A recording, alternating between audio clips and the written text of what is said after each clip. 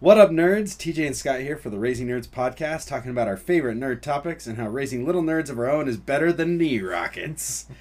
How you doing today, Scott? I'm doing great.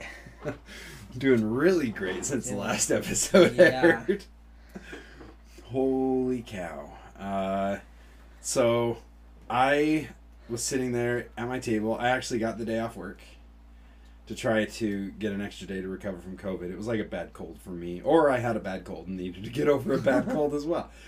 And I get this text from you freaking out. Well, no, you weren't freaking out yet. You just said, hey, have you seen it yet? And I said, no, I should soon. You're like, not to say anything, but this episode is better than the last one. And I went, what? That's what I thought. And I was freaking out. As I was texting you, I was freaking out. Oh, I would imagine. Definitely. I don't know how you were able to text freaking out. I almost called you.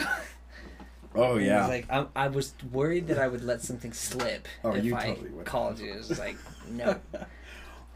Yeah, no, there's no doubt in my mind you would have totally slipped up and said something, because this episode was, I think, probably the coolest episode of The Mandalorian ever. I agree. I agree. All right, so first things first. Every time The Mandalorian starts, it has this previously on The Mandalorian, right? I mean, we all know exactly what's happening, Right. But do you ever find that those give things away for the episode? For you? Yeah, for me they do. Yeah. We watch them for my wife so that she remembers. Because, they usually do that to be like, hey, these are key points that you need to remember from the previous stuff in order to understand, just in case you've forgotten it.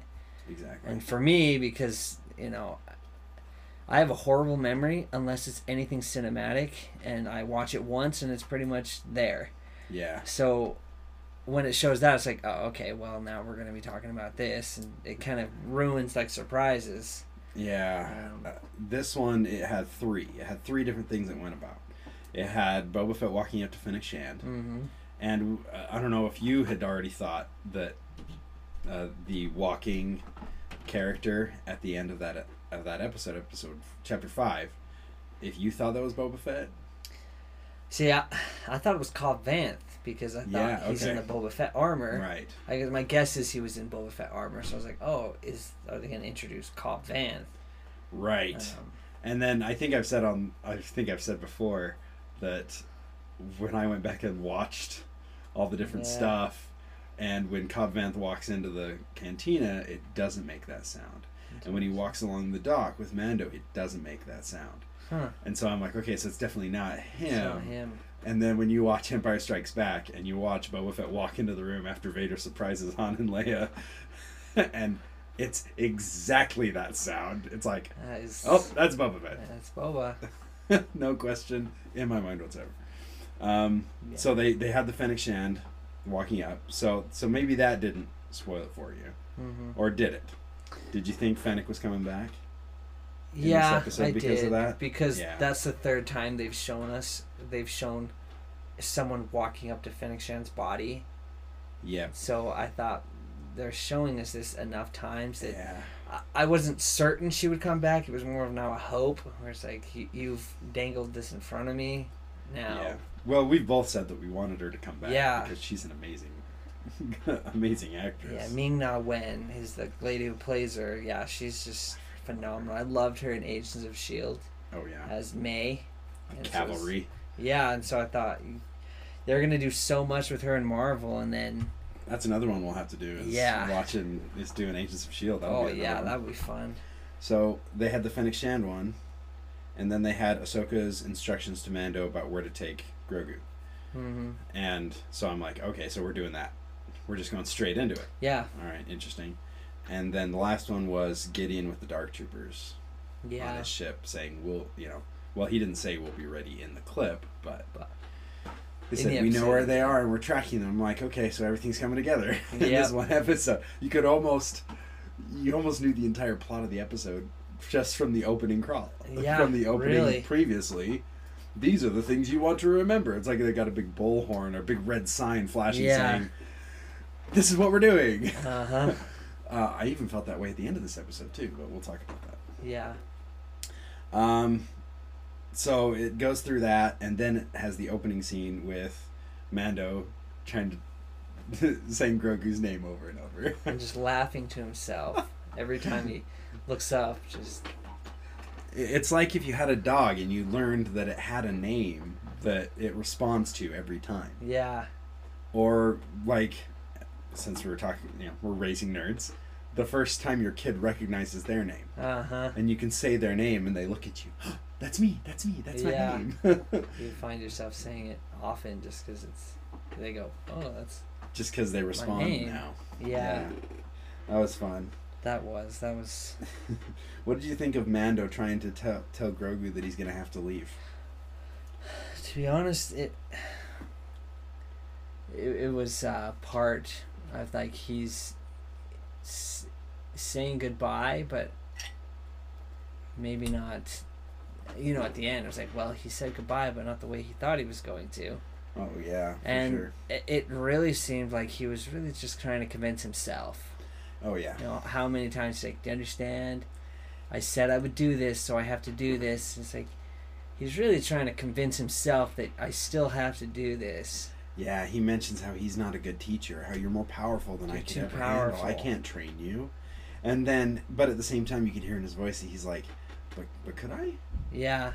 Is that an option? Yeah, he's like, and what's funny is he tested it in the sense that he can get Grogu to grab the ball. Yes. So he can get him to use the Force, but I think he's maybe a little unsure about his abilities.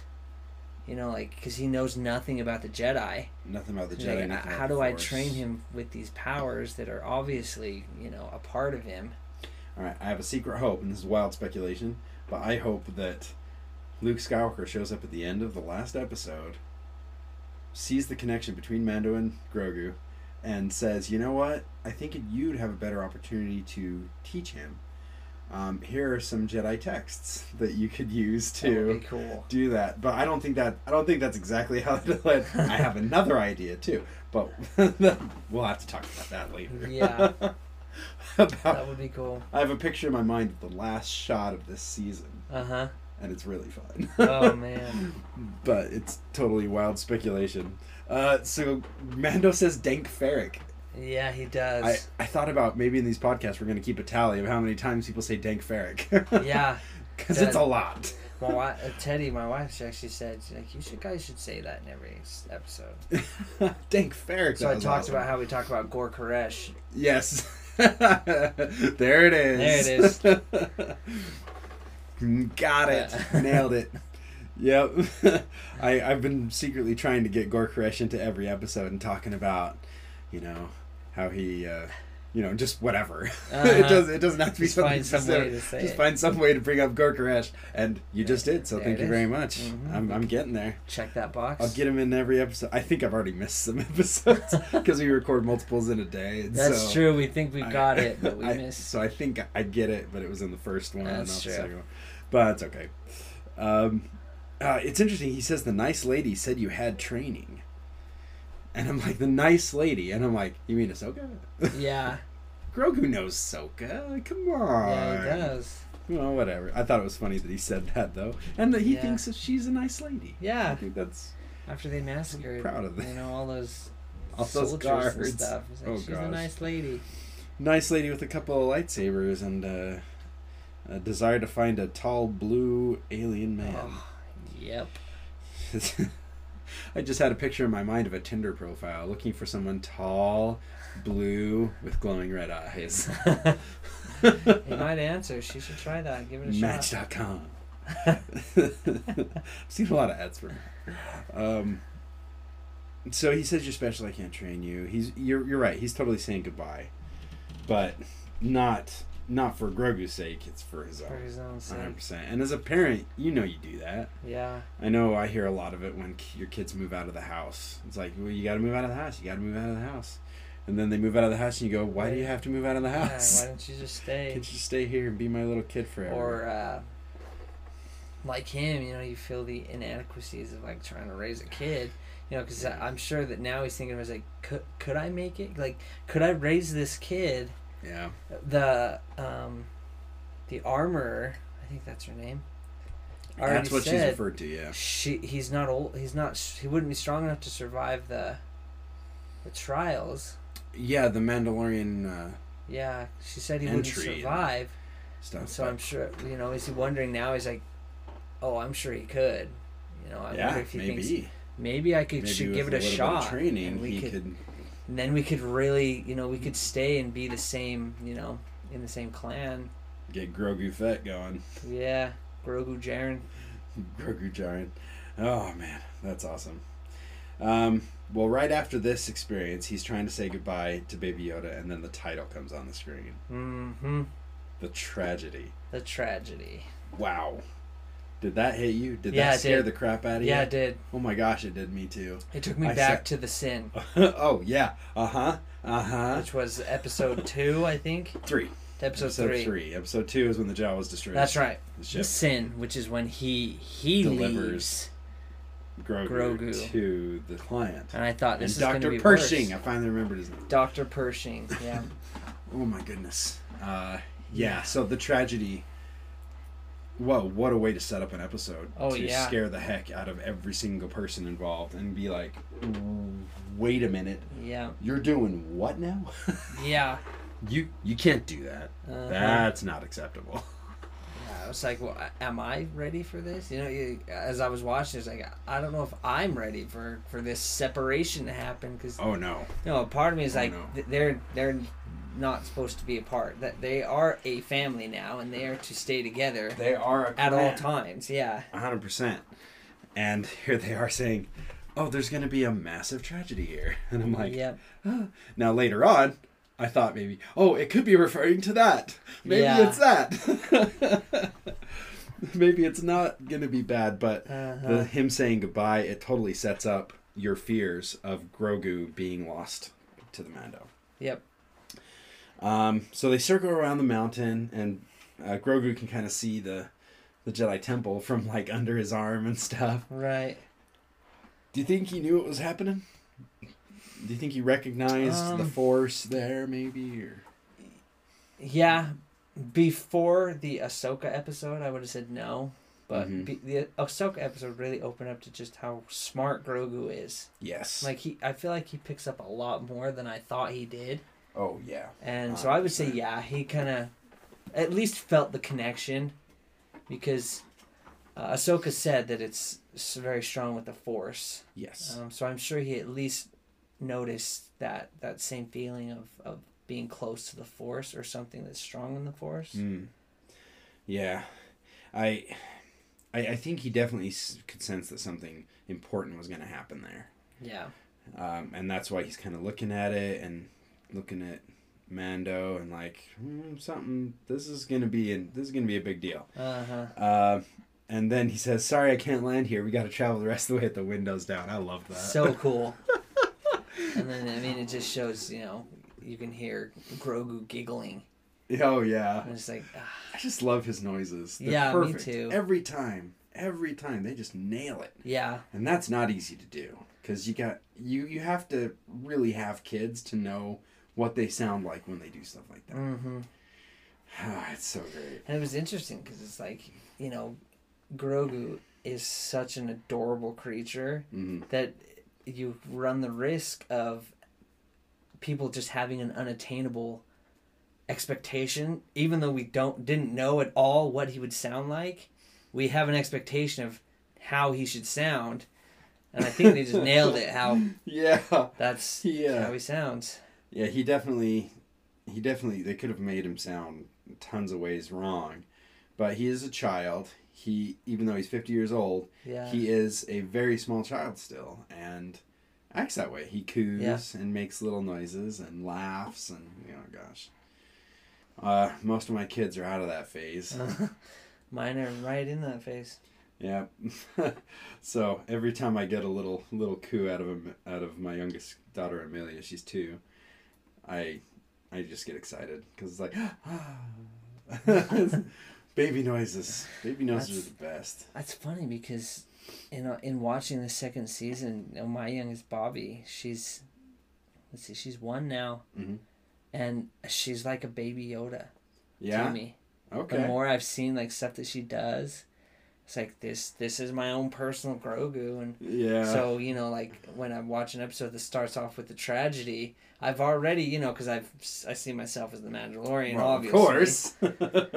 And so I'm like, this is like me and Bobby on a quest, and so it really kind of hits home when stuff happens to Grogu, where it's like sometimes like, whoa, that's a little too close, just because they seem they're probably about the same year, the same place, even though he's 50 and she's only 1. But they're about the same place developmentally. Yeah. I know they originally said that he was like 2, but when I look at my 2-year-old, I'm like, nah, not so much. He's definitely younger than that. Yeah, I would agree. Because my 2-year-old, she's talking and... Oh yeah, no, they talk and they're forming complete sentences. Amelia said the prayer at dinner the other night. We had to feed her the words, but she would repeat them and match the tone. Right, yes. And at least get the last syllable right. So, it makes sense. Mando talks to Grogu, though, like he's just another person, even though he knows he's not going to get an answer back. But now that he knows that Grogu can understand more, he's like, oh... well, maybe I should talk more just regular to him, and maybe he is understanding, and he'll respond in his own way. Yeah. Like walking around the temple area and being like, oh, is there some way to turn it on? Is there a control or something? Like, come on, dude. This whole thing revolves around magic, and you really think there's going to be a button to turn it on? It's not one that you can see. It's not the Jedi Archives. There are no buttons. There are no... computers to look up the book you want. Yeah, but I mean, it takes you back to Rebels, where Kanan and Ezra, they lift up a temple. Yeah. They open up a temple, a Jedi temple with the Force. There's no buttons. It's completely through the Force, which is what Ahsoka said. If he chooses, he'll reach out through the Force. Yeah, and boy, does he ever. Oh, yes. Impenetrable shield. Yeah. Probably should have left that up a little while longer. Ugh. Goodness gracious. Yeah. Oh, and Mando just keeps leaving. Just keeps leaving him there. I'm like, you have the high ground, Mando. Yeah, well, I mean, you don't walk down the hill. I wonder if he's like, well, no one can get into this because I can't get in. So, I mean, what are the odds that someone else can get into this force field that Grogu has around him? Yeah, well, how long is it going to last, though? That's true. You don't know. And then I also got frustrated that every time Mando's like, kid, we got to go. We don't have time for this. I'm like, use his name. Yeah, use his name. It's funny that he Why did you not use his name? Just to calling him kid. So fast like that. It's just habit. Yeah. Just force a habit. Like, it's novel when he wants to talk to Grogu, but every other time calls him the kid. Yeah. And he is not Bruce Willis in a Disney feature. He is not the kid. No. He is Grogu. He does call him the child every once in a while, I've noticed. Every once in a while he'll call him the child. Usually when he addresses, when he's talking about Grogu to somebody else. Yes. He calls him the child. He'll call him the child. Or the kid. He does call him the kid at the end of this episode. He does. That's true. There are a few times he says the child. Yeah. Did you like the butterflies? Little blue butterflies flying around?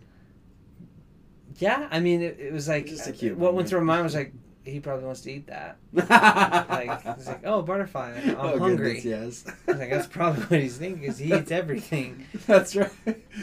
I thought it was being cute, but yeah, you're right. If he would have gotten a hold of that thing, he would have ate that sucker.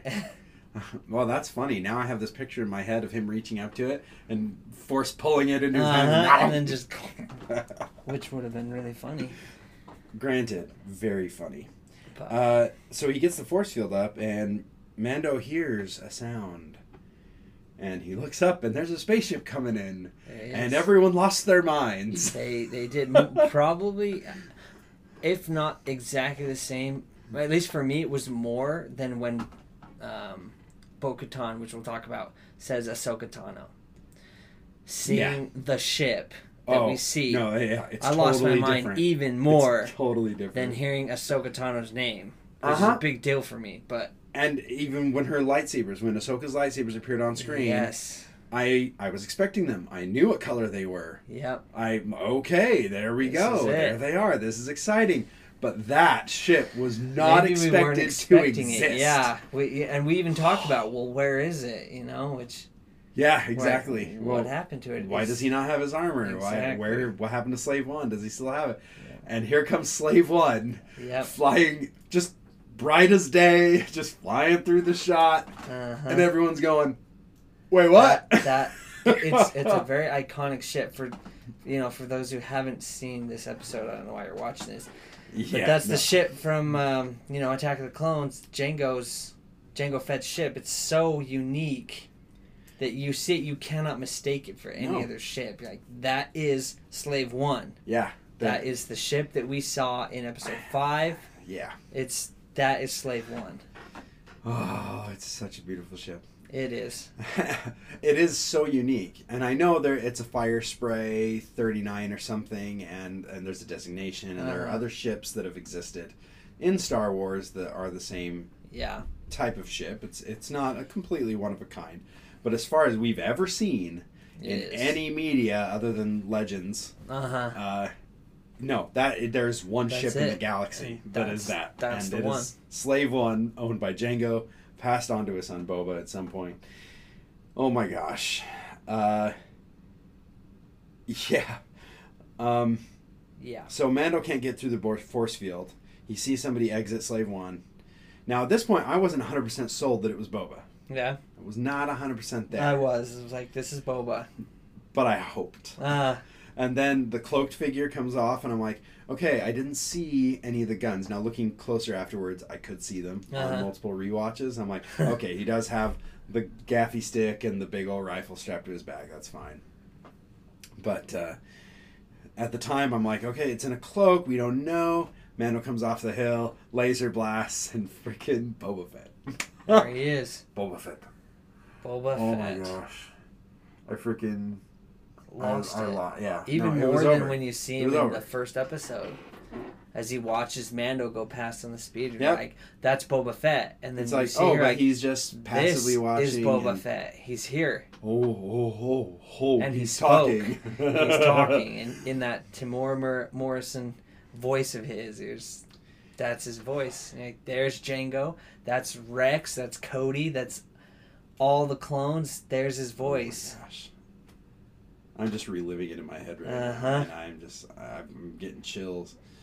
Oh, and then we find out he saved Fennec Shand. He did. It's awesome. Now she's got robo-abs. Yes, she does. It's cool. She peeled it off. She's like, she just opened up that little flap. I'm assuming it's for maintenance. Probably.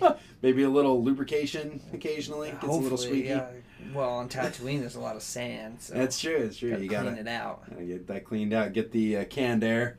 Spray that out inside there. So is her... I don't think her whole lower half is, but I think a significant portion of her torso. Definitely, because she got blasted in the right in the gut. So I would assume that right there is just, her gut is mechanics, and her legs might be... It might just be her gut that's mechanic. It could be just her abdomen. I would think she would have robo-abs. Cool abilities, like with legs. If she had robo legs, she could maybe jump higher. So or push big rocks, possibly. That's true, but that takes a lot of ab work. Too. Yeah, that's true. So Fennec Shand, were you excited? You were excited. I was so excited. I was excited. I was so excited. I was so sad when she got shot in the episode. I was like, "That's it. You're gonna just throw away Ming-Na Wen's ability to act. You're just gonna toss it in one episode." They're not gonna do that. Well, I mean, a couple of the episodes have been one time. We see him. We're like, people. Ahsoka was a one-off. So she may come back. She doesn't have to though. No, she doesn't, which is cool. And we have had a lot of one-shot characters. So I was like, maybe that's it. And so seeing her again I was like, this. There it is. That's okay. We're gonna see some more of her.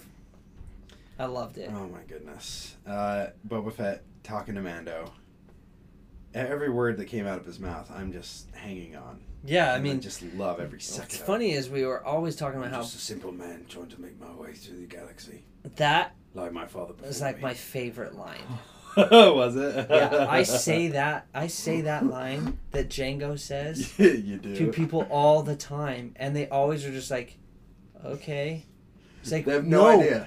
Like that was your right test. Over your head. That was your test, and you failed. It's like I said super easy, barely an inconvenience today, and didn't get a reaction out of either of the people I was with, and I immediately got sad. That's sad. I mean, I am waiting for the time that someone says, "Ever make your way as far as Coruscant?" That's the proper answer. There it is. See, my problem is I never think that far. Like, you'd say something, just a simple man trying to make my way through the universe. It's like, it's the thing. It's the Django thing. And you're like, and? I'm like, and it's cool. It's like when you say hello there, and you wait for someone to say, General Kenobi. Or, what he says in episode 4 to R2-D2. Hello there. Oh, gosh. Don't worry. Don't worry. I won't hurt you. But... yeah, I wait for the time that someone does it, and when someone does it, it's gonna blow my mind. And when that happens, you will immediately be best friends. Yeah, really, because I'll see how far they can go. Man, that reminds me, I saw a meme. It was from Step Brothers. Have you ever seen that? Yeah. Or know about it? And Will Smith, and I can't remember the other guy, and he's like, did we just become best friends? And he's like, yes! And one of them is Mando, and the other one's Boba Fett. Did we just become best friends? Yes. Yes. Yes, we did. Oh my gosh. And yeah, when I watched it with my wife again, so I had, I think, 2 people text me that evening, like, so have you watched the latest episode? And I'm like, yeah, twice. Yeah, twice. And so when I watched it with my wife, and he said that, I'm just a simple man trying to make my way in the universe like my father, I'm like, he said the thing, and it was just right so over amazing. And I was like, there it is, it's right there. Yeah, well, I mean, it was like, I could just listen to you say that over and over again. I can listen to Temuera Morrison just talk. Yeah. Because every word that comes out of his mouth, I'm like, it's Boba Fett. Mm-hmm. And every time he says something, like, Boba Fett said that. Yeah. Seriously. Now, his line is slightly different than his father's. His father says, I'm just a simple man making my way through the universe. And Boba says, making my way through the galaxy. So it's the same, but just slightly tweaked. Yeah. Which is exactly what Boba Fett is. He's the same, just a little different. Tweaked. That's true. Oh my gosh, I freaking loved that. It was... he could not have said anything better. That was the perfect thing for him to say. Are you Mandalorian? You taking the creed? I give my allegiance to no one. When he's like, I cannot get enough of it. Are you here for the child? He's like, are you a Jedi or are you here for the child? Are you here for the child? And he's like, I'm here for the armor. For the armor. You want my armor? You have to peel it off my dead body. Yeah, but he's not Gor Koresh. He doesn't want your armor. No. Got it. There it is. I don't want your armor. I want my armor. Mine that you took from Cobb Vanth. You took from Cobb Vanth on Tatooine. The way he says Tatooine, like, I only want to say it like that for the rest of my life. Yeah, like the same way with Boba Fett. Boba Fett. Like, oh my gosh, and he says it just like Django, and it's like, Boba. It's me, Boba Fett. That's me, Boba. Django Fett. You're like, that's it. There it is. Fought in the Mandalorian Civil War. Oh my gosh. Which we will I know we're jumping ahead, but I don't even care. It's just every time Boba says something, it's just... I always grew up thinking Boba Fett was a cool guy. And I made fun of him with everybody else. He doesn't do anything. He stands around. He talks a big game. And then he gets taken out by a blind guy with a stick. Yeah. And it's so funny, right? But it is. Boba Fett, I always had this secret respect. Like, if I ever met Boba Fett, I wouldn't say those things to his face. Absolutely not. Because there's that... I know what he can do. Yep. And now I really know what he can do. It's funny is I always loved Boba Fett. Yeah? He was always like, because in episode 5 it shows us all these bounty hunters. Mm-hmm. But Boba Fett was the one who was able to do stuff. And it was like, this guy is really, something to be wary about. And so I was always like, he just got, the short stick. And he's just luck. He just... The Force at some point just willed that this is what's going to happen. It's like, cause he was, I always thought he was so cool. Jetpacks and just his armor was just so cool. And so when, we finally, this episode gave me the Boba Fett I always wanted. Yep. It finally gave us the Boba Fett we always knew he was. Yeah. And we got to see it on screen finally. We did. I've got on the table here in front of us, I've got a bunch of different Mandalorians, including 2 different versions of Boba Fett. I've got the all-white. Oh, nice. Prototype Boba Fett. I've got the traditional Boba Fett with both knee rockets. That's so cool. And then I've got 2 different Jangos. One of them is the original Lego Jango Fett, which goes for like $100 on eBay and stuff right now. Wow. And then I've got the secondary version that came in a smaller set, but now is worth twice as much as the set ever was. There because they released Jango Fett, people pass on the set, and then it goes out of print, and everybody goes, wait, I wanted Jango Fett. Uh-huh. And then, of course, I've got Din Djarin here on his Tatooine bike. His Tatooine. Oh, gosh. Yeah. Their exchange was just... I loved it because all of the Mandalorian, we've seen how Mando is very confident in his abilities. Everything. He's like, I'm fine. And it was funny to see the exchange where Boba was also fine. When he's like... he's standing there with no Beskar. Nothing. His weapons are on his back. Yeah. Wearing just a cloak. He's like... And he's standing in front of a fully decked out Mandalorian who's got his blasters out. Full Beskar. And he's just standing in front of him like... I got this. Well, yeah, it was funny when he's like, just hand it over, and then even Mando, he kind of flexes a little when he activates the whistling birds. The whistling birds, and doesn't even faze Boba. Nope, he doesn't even flinch. He's just like, oh, I wasn't talking about you. Oh, no, we're not going to shoot you. We're going to shoot your little friend on the ridge. Your little friend up there on the hinge. And then Fennec talks, and Mando's like, Fennec? Good ear. Good ear, Mando. You could hear it in his voice like, Fennec?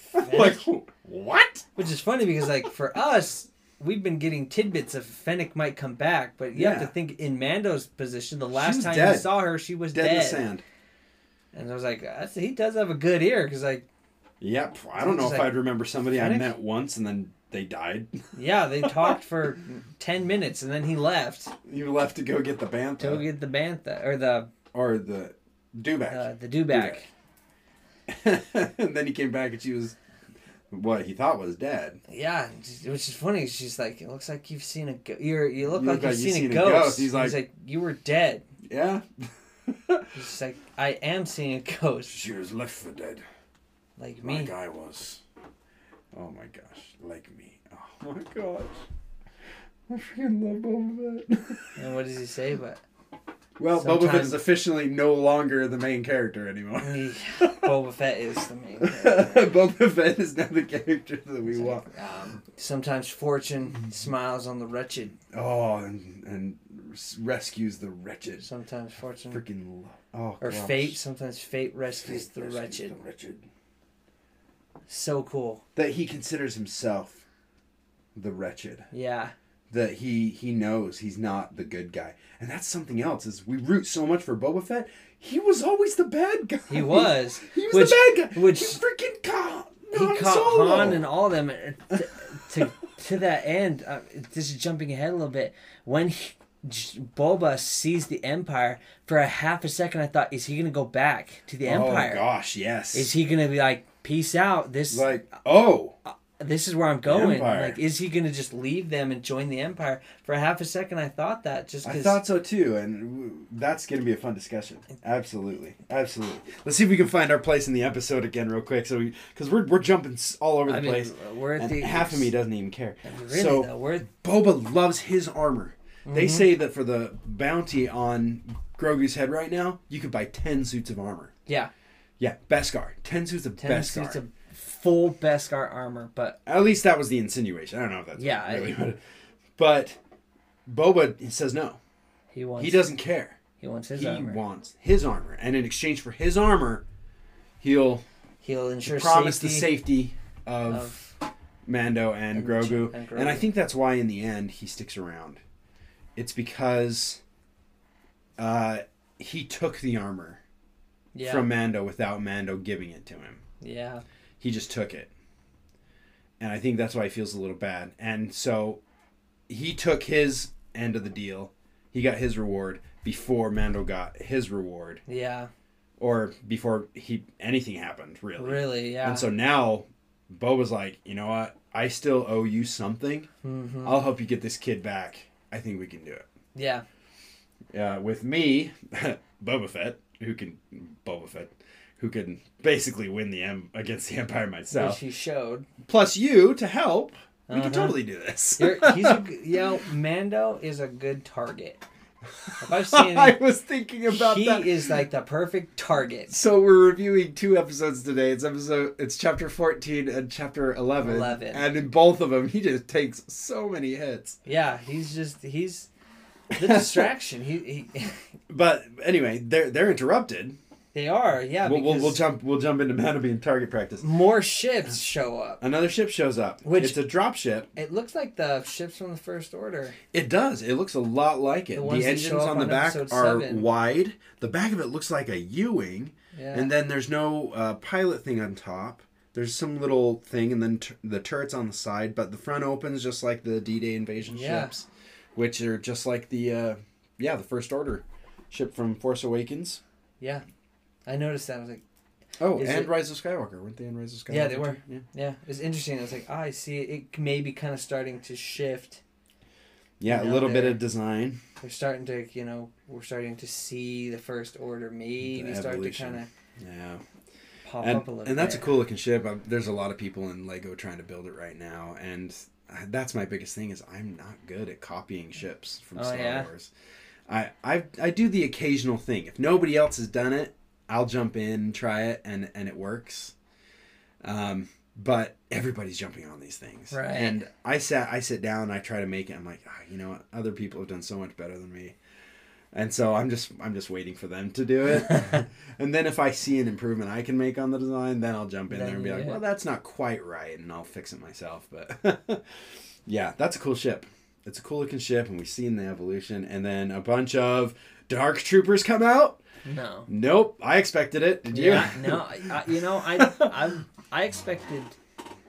I did. I expected the Dark Troopers. Whatever those things were that whatever was Moff Gideon looked at, I did expect those things to be what came out. That's what they showed in the opening. Yeah. And then when it's a bunch of stormtroopers, you're like, oh, it's just stormtroopers. They'll be fine. Okay, whatever. This will be easy. This is the opener. This is the opening act. Yeah. Which we didn't talk about. Yeah. They have a standoff before the stormtroopers show up. Right. They're at a standoff, so Mando takes his jetpack off. Right. And I thought that was weird at first, but so did I. At the same time, the jetpack allowed Mando to have the high ground. That's true. And that we know in Star Wars, high ground is important. It is. It's always important. And so that allowed Boba to know that Boba to know that Din Djarin was not going to jet off and suddenly start shooting at him. Right. And I think that was why. I know a lot of people think that it's because, there's plot reasons later on. Yeah. That we'll see why if he had the jetpack, some things would have been solved. But... Well, I mean, in the end, in the end, you could have just tweaked a little bit of the timing on things. Yeah. And we would have ended up with the same result. Yeah. But this allowed a little more interesting development between Mando and how he's fighting the stormtroopers with Fennec. And they both lost their high ground. Because Fennec had the high ground. She was up on the ridge. So Boba, sacrificed his high ground, but he's like, I'm not going to just be the only one who loses my high ground. Exactly. You have to lose yours too. Yep. Exactly. So 100%. Mando is now jetpackless. So it does make sense, and I had a hard time with it, but I'm like, they don't make mistakes like that. Yeah. They don't just throw something in for plot reasons. There has to be a reason why they would have done it, and I'm sure I can find it.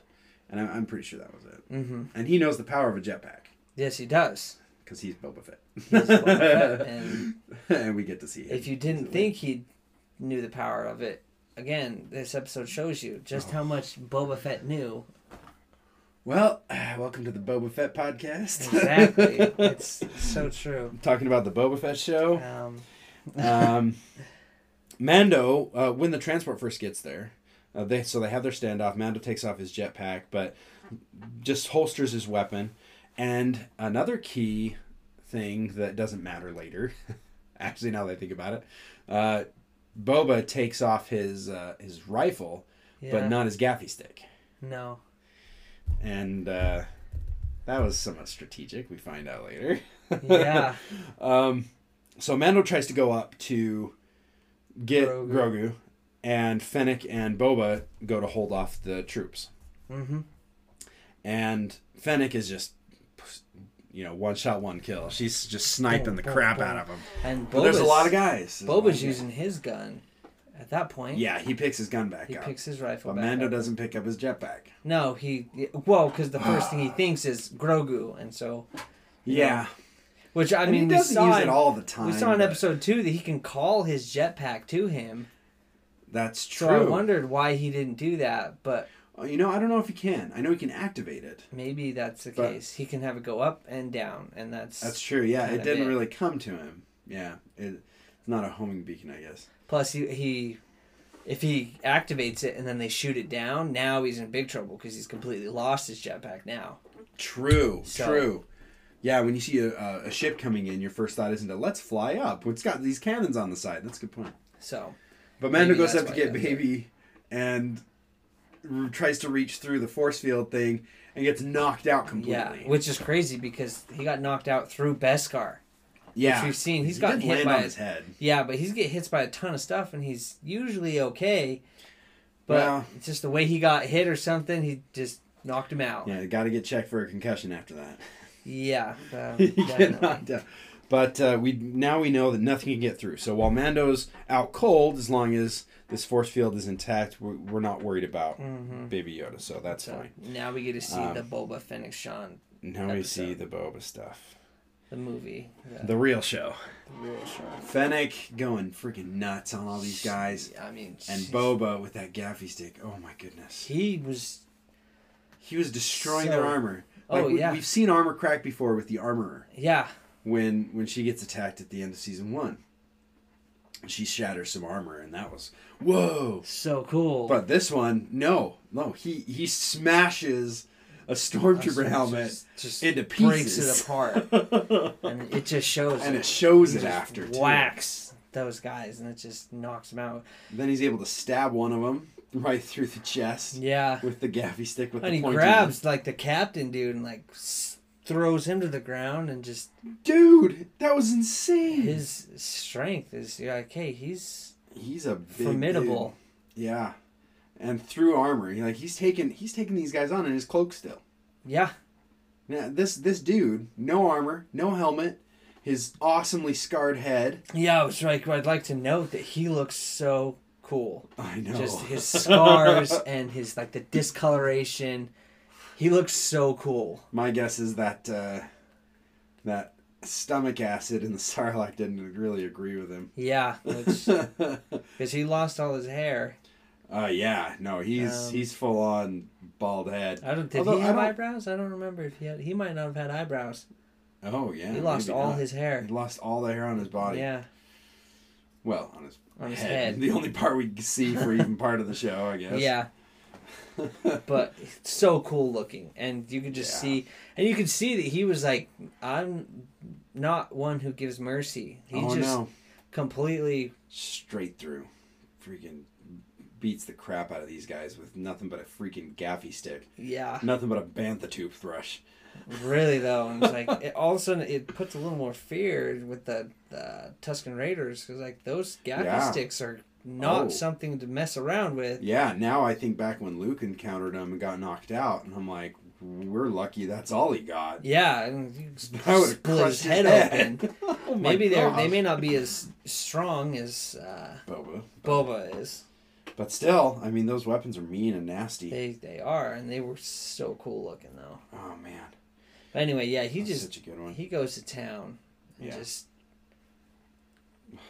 cleans house with that stick. Not even a problem. Doesn't take a hit. I did notice a little bit that the stormtroopers stopped shooting at people for a minute, and that was kind of annoying. Well, I wonder if it's just the they were running up to him. They're but they also weren't trying to kill them. True. It could be that they were going to say, hey, we're not after you, which they actually say to Fennec. We're not after you, we're going after the child. We want the kid. And maybe they're like, dude, just stop it. We want your help. We want to hire you. We want something. And it's not until Mando shows up to help Fennec that they really start firing again. Yeah, that's true. So they may have even had orders to say, hey, try to get those 2 people on our side. Yeah. I don't think they're with him. Yeah. But that doesn't work.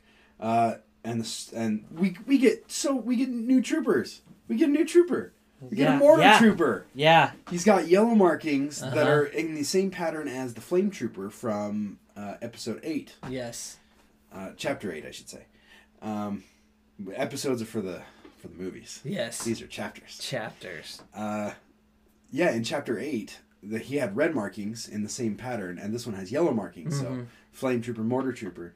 And he's launching these mortars off, and it's like, this is... Right at Fennec, yeah. This is a legitimate concern. Because those are basically just grenades that he's launching. Yeah, they are. Which it seemed like he was using them more for just distraction so that the other stormtroopers could get the gun... Get a little bit closer, in place. Yeah. Oh, the E-Web. Yeah, we got some E-Web troopers out there again. And we see a good use of it. Yeah, really good use. We see it actually firing and being effective. The only reason they're not hitting Fennec is because she's just over the ridge. Yeah. And she's trying to maintain that. Yeah, exactly. And whenever you're shooting up, there's a chance something's going to come down, and that's exactly what happens to him. Exactly. The mortar guy's really the guy who loosened that up for her. Yeah, he is. Well, he didn't expect that. He just was a couple feet off, really. That's true. Like 3 feet. Yeah, from the back end. How could you miss? How could you miss? She was 3 feet away from you. And it's Mulan. Yep. Oh, goodness. Yeah. How could you miss, Mortar Trooper? You had one job to do, and this is all you're supposed to do. But he loosens that thing. The E-Web's hitting it. It's about to come down anyway. Yeah. But then she pushes on it and uses those robo-abs to get a nice shove. I work in underground. I work digging trenches and rocks and stuff. And I can tell you, you could push your entire life on that rock and it would not move. That is a huge rock. That is a gigantic rock. When she went to push it, I'm like, you can't push a rock that big. And then I turned to my wife, I'm like, I mean, she will. But you can't. But you can't. That thing would have to be just toppled just perfectly. It'd have to be teetering on the edge for you to be able to move it at all. That's true.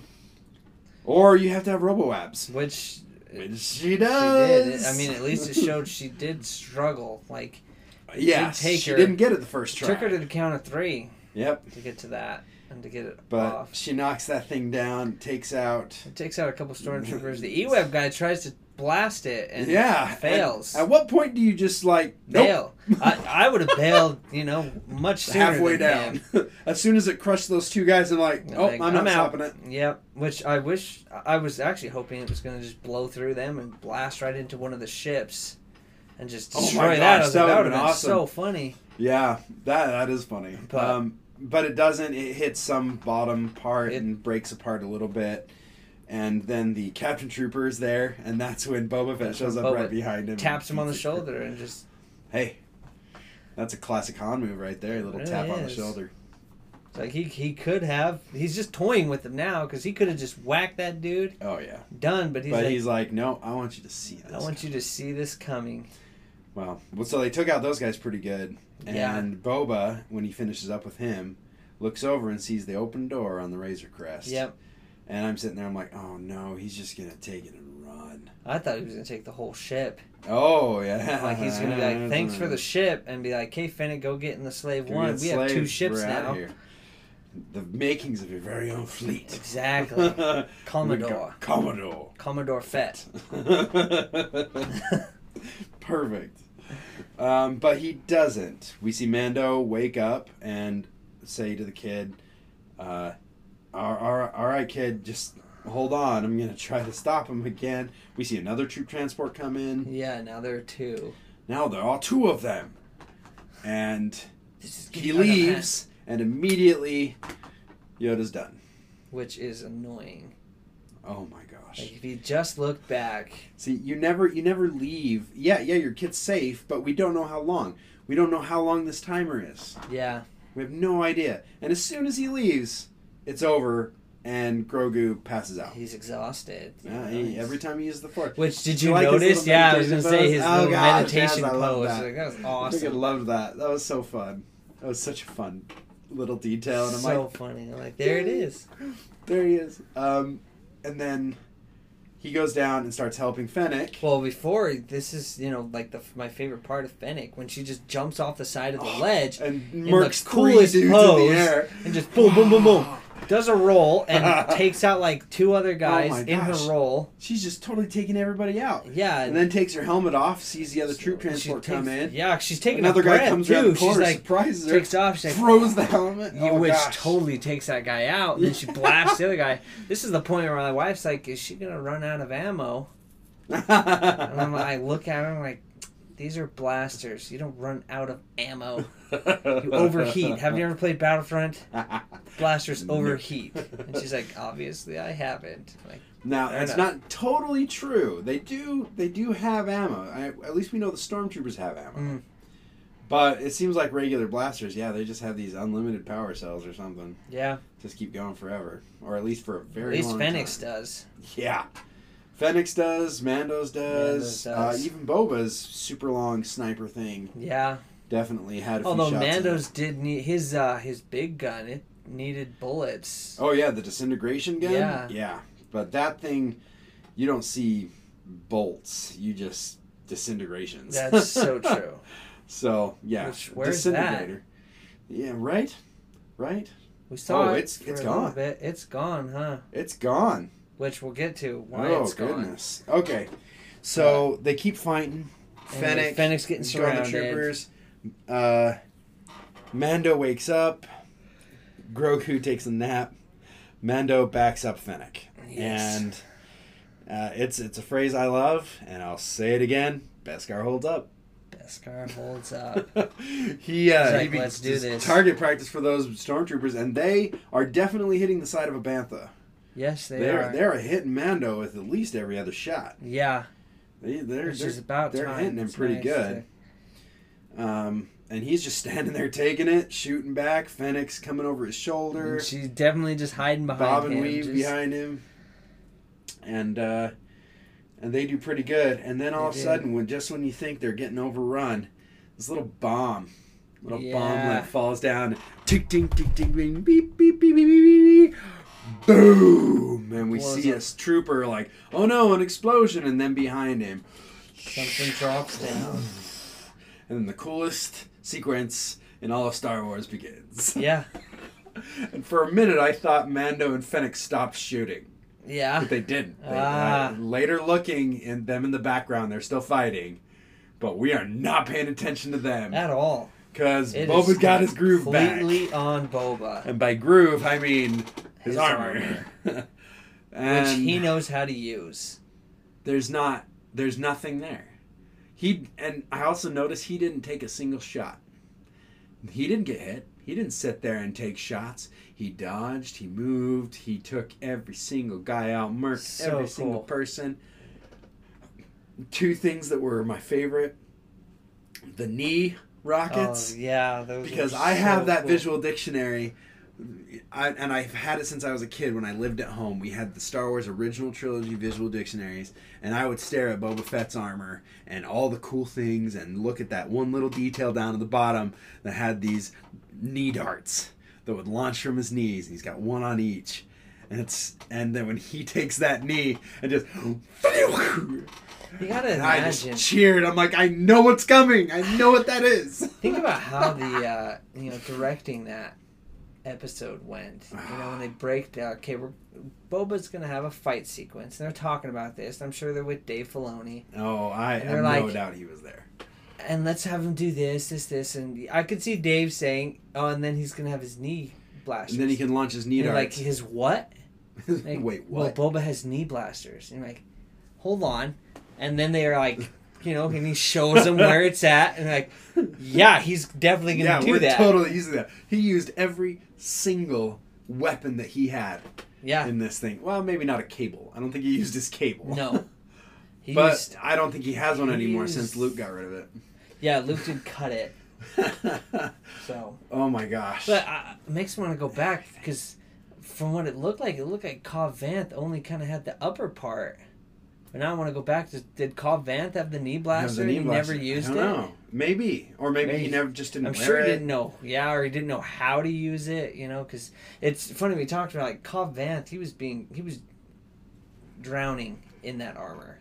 You know, he looked so tiny in it. Oh, yeah. Yeah, that armor was not made for him. And it was really, he just looked scrawny when he was in it. He looked really scrawny, and he was super tall. Yeah, so it was... And I will never be able to unsee his chin sticking out from the bottom of that thing when he docked. It just didn't fit Cobb Vanth. No.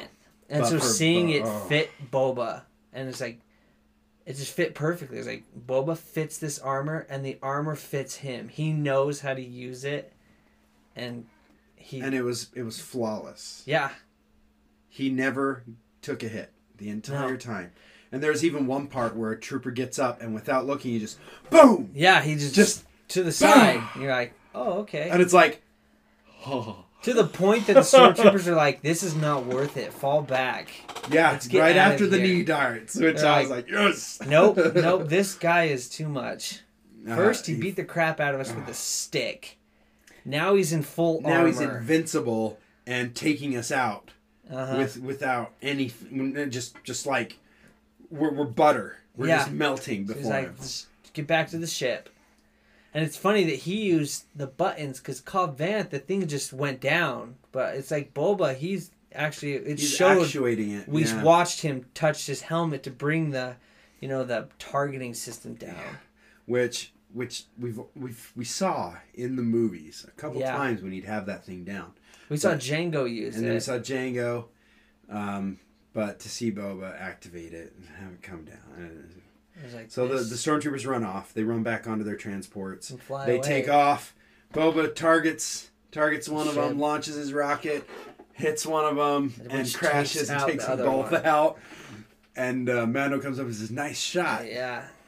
I was aiming for the other one. And it's like, you didn't have to say that. Like, we would have all accepted it. And I thought I saw something wrong, or I thought there was something weird, a continuity error. Because when he targeted it, just those little things I always keep track of.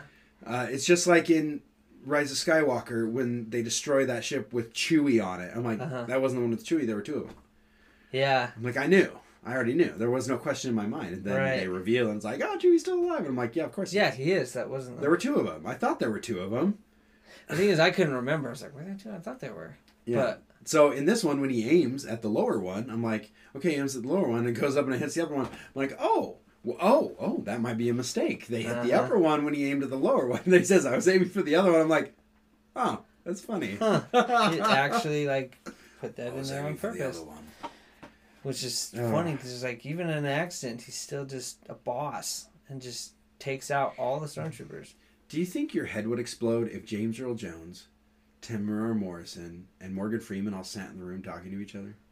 Probably. Yeah. Like, just hearing all those voices, I think you could just sit there for days. Oh, yeah. And not eat or drink and then just die. I think so. Just listening to them talk. They should do a podcast. Oh, gosh. That would be the podcast end all podcast. Yeah, it would. I'm Morgan Freeman and Temuera Morrison and James Earl Jones. I can't do James Earl Jones. I can't do any of them when I'm thinking too hard. But, oh gosh. But they have iconic voices. And this is the point where we're like, sweet, we won. That's it. You know? That's it. We've shown that we're going to win now. And then we see the flash of a giant bolt of energy. Yep. And it comes down through the clouds, and we're like, what are they aiming at? Because it's obviously a laser bolt. Yeah. It came from somebody in orbit or something. And we're like, what are they shooting at? And then the tragedy happens. Yes. And the Razor Crest is freaking disintegrated. It just completely destroys the Razor Crest, which he just got fixed. Yeah, he just got fixed in the last episode. 100%. Perfectly put back together. Beautiful. Takes out all these TIE fighters. Wicked moves. Everything's holding together. No more Mon Callan nets and ropes everywhere. Man, we'll get to that. And he freaking... It's gone. It's just gone. I almost cried when I saw that part. I was like, his ship is gone.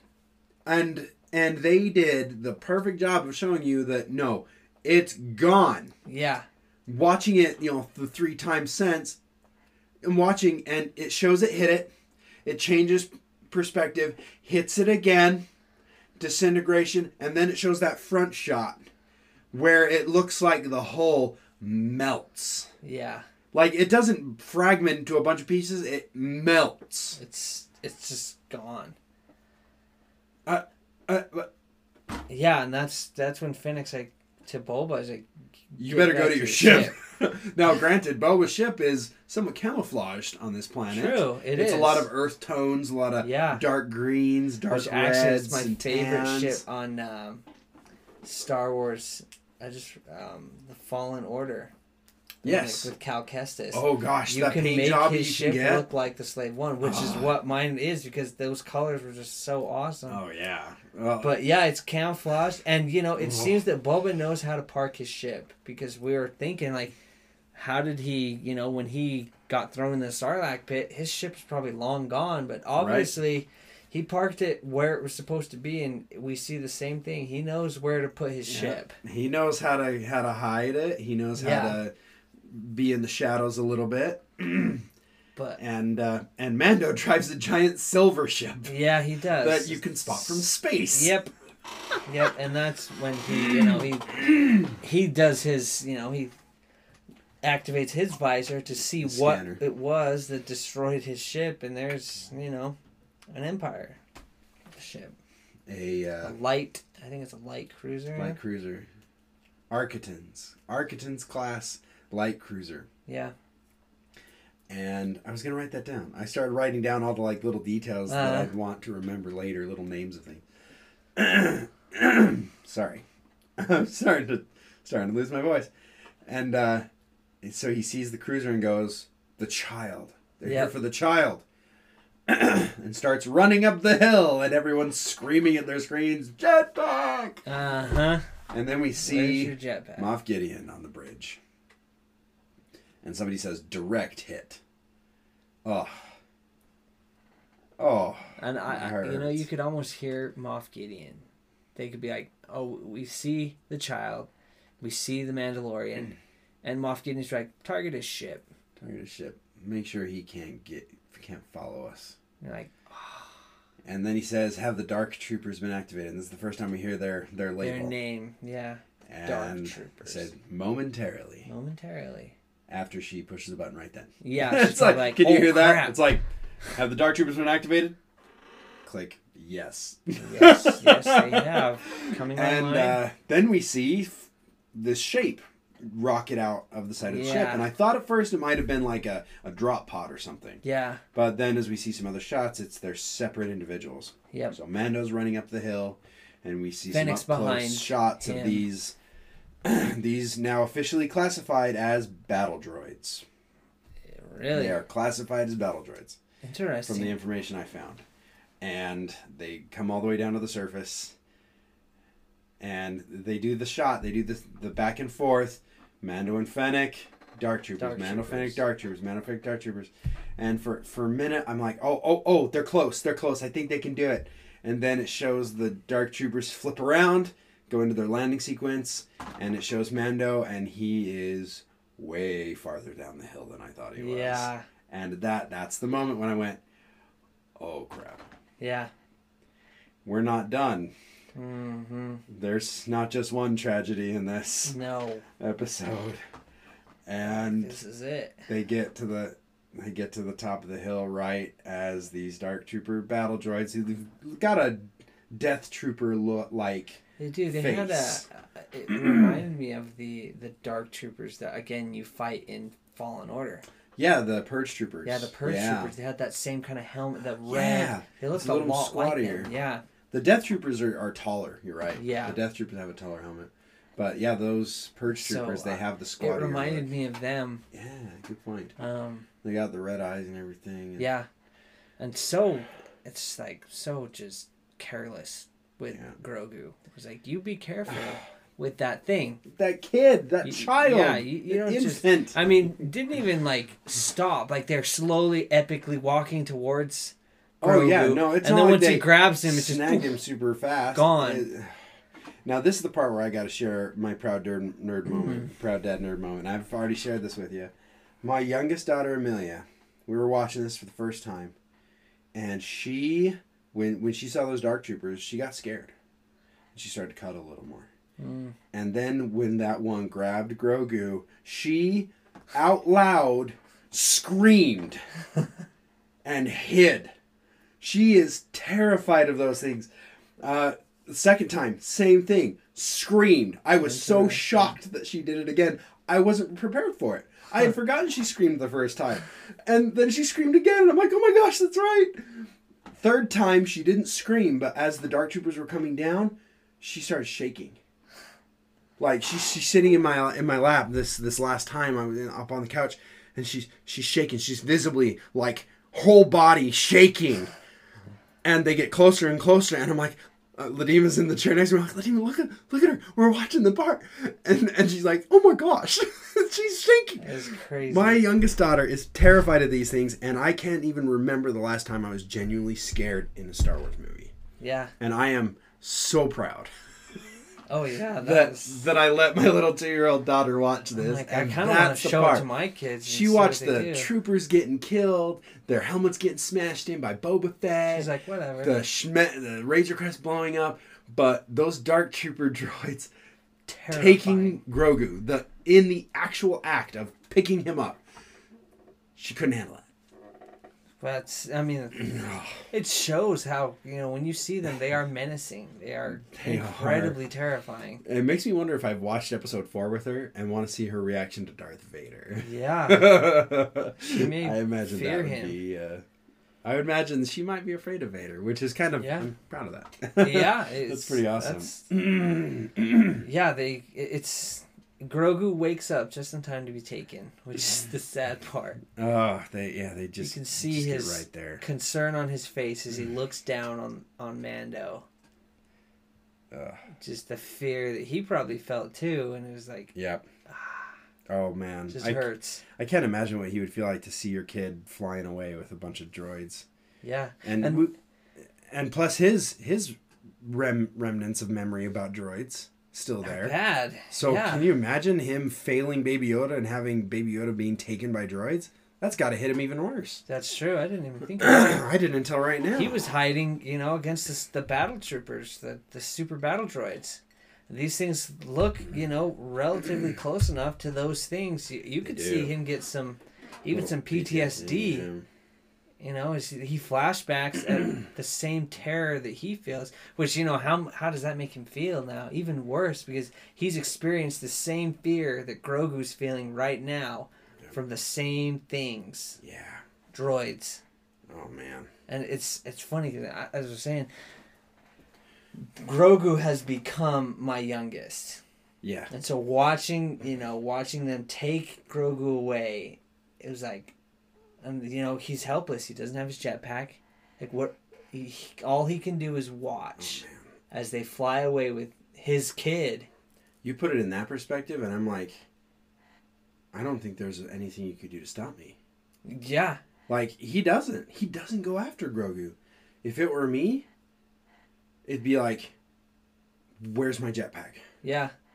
And I would grab that thing. I'd make it take off so I'd activate, launch it. Where is it? There it is. Going to get it. It'd be kind of cool to see him jump off the ledge and just have the jetpack like attach as he jumps off and he just rockets up. That's the cool kick butt moment that we're gonna see later. Yeah, I'm sure. But for I know he has to like attach it. So but him just run to the edge, jump off, grab it, shut it off, so it doesn't keep going. Grab it, attach it, boom, and just. That'd have been so cool. He could run up one of the rocks. If it was really your kid, you don't stop. Yeah. If somebody's got your kid, you see it in movies and stuff where they stop and they're like, "Oh no, my child!" It's like, no, like you mama bear the heck out of that thing. Oh yeah. You freaking. It doesn't matter. They're on a Arquitens class cruiser. I'm gonna go up there. I'm gonna take it on myself. Yeah, and even I'm gonna freaking blow the crap out of the thing. I'm gonna go through the windscreen. I'm gonna. Yeah, the hard part is you think about it.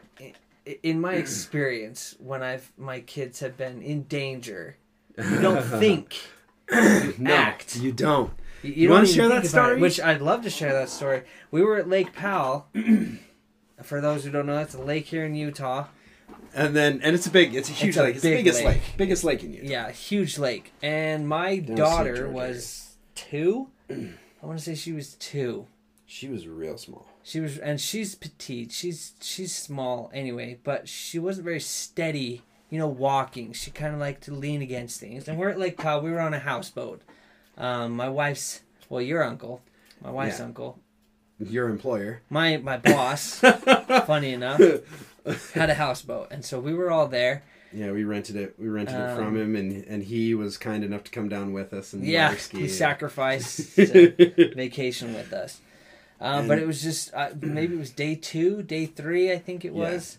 And we're watching kids like a hawk. When you're a parent around water, it's terrifying. It's constant. You are constantly alert of where your kids are and what they're doing. Yeah, and it was nighttime is the scariest because you are asleep. Yeah. And so we slept next to our kids, and every time something would happen, we'd wake up. It was the worst week of sleep. Terrible sleep. It was horrible. The whole time.